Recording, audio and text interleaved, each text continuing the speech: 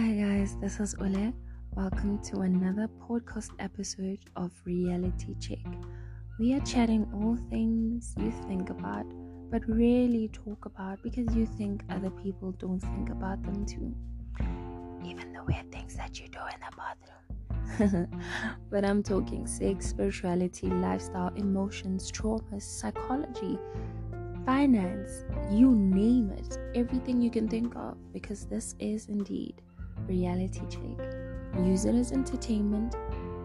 Maybe make me your virtual friend. Take it as advice. Take it, don't take it. Use it, don't use it. Because at the end of it all, these are all the thoughts of a normal person. Not professional, not famous, just a normal human being, just like you. Welcome to Reality Check. So today I'm going to talk about toxic relationships. And I'm not talking about romantic relationships. I'm talking about relationships with toxic parents. Many of us are living with the consequences of dysfunctional parenting styles. So much so that we ourselves have become dysfunctional human beings. When we grow up with dysfunctional parenting, we may not recognize it. Well, because it feels way too familiar and too normal. Because almost everyone is living like that. We see it as a norm. Or maybe we may be in denial. Or not realize that we have been or are still being emotionally abused, particularly by our parents. All because our material needs were technically all met. Many of us walk around with our childhood traumas, which were mostly caused by how we were raised. Our parents would never compromise nor take responsibility for their behavior or apologize for that even. Because as children, despite the race, despite the gender, typically children are not respected as individuals. Because superiority deems one fit of more respect. I'll be reading through 12 questions from an article by Psych Central, and these questions you should ask yourself about your parents' behavior and about the type of person that you are today. For so many years, many of us have failed to differentiate between strict parents and abusive parents, especially emotionally abusive parents. So let's go through this article. Question number 1. Do your parents overreact or create a scene? 2. Do they use emotional blackmailing? 3. Do they make frequent or unreasonable demands? 4. Do they try to control you? My way or the highway? 5. Do they criticize or compare you? 6. Do they listen to you with interest? 7. Do they manipulate, use guilt, or play victim? 8. Do they blame or attack you? 9. Do they take responsibility and apologize? 10.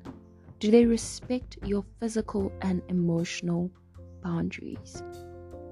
This question is very close to my heart, because I myself would like to know, as a child, how do you create physical and emotional boundaries without your parent taking offense, without your parent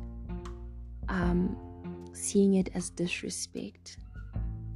Because I feel like there's a lot of generational curses that keep on carrying on because of dysfunctional parenting styles that are carried from one generation to another, all in the name of being a strict parent. And that's how I would like to know that, I feel like, please send me your comments or your answers to my question: how do I give or make physical and emotional boundaries to my parents, please respond on Instagram at k.ole_za.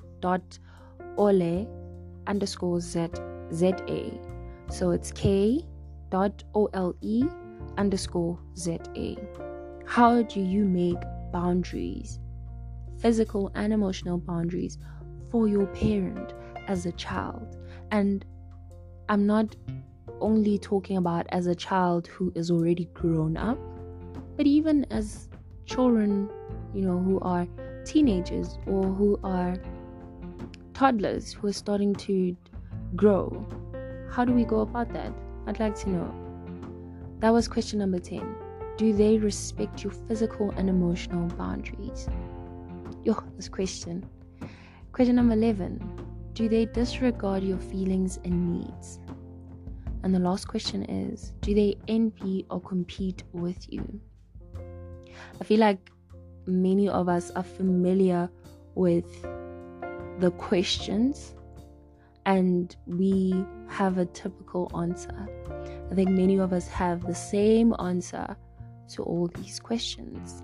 But now we're going to unbox ways of dealing with toxic parents, because detaching is not just a simple task, and detaching is not the first option, especially when it comes to physical proximity, because we tend to think detaching is just moving out, when detaching is an emotional concept. It means not reaching, not taking things personal, not feeling responsible for someone else's emotions, wants, and needs, especially our parents, because our parents can push our buttons easily. That's because they're the ones that put them there. It's harder not to react to our parents than to our friends and partners and whoever, especially if we're more on equal footing as compared to our parents. Even if you move as far away as you can emotionally, you may still react and have trouble detaching. Now, we are going to unbox, as I said, toxic parenting styles, and we are going to go from how to deal with toxic parents, how to not become a toxic parent, how to heal from toxic parents. On the next episode, please do send me your comments, send me your questions on Instagram at k.ole_za, or other means right here where you're listening. Again, welcome to Reality Check.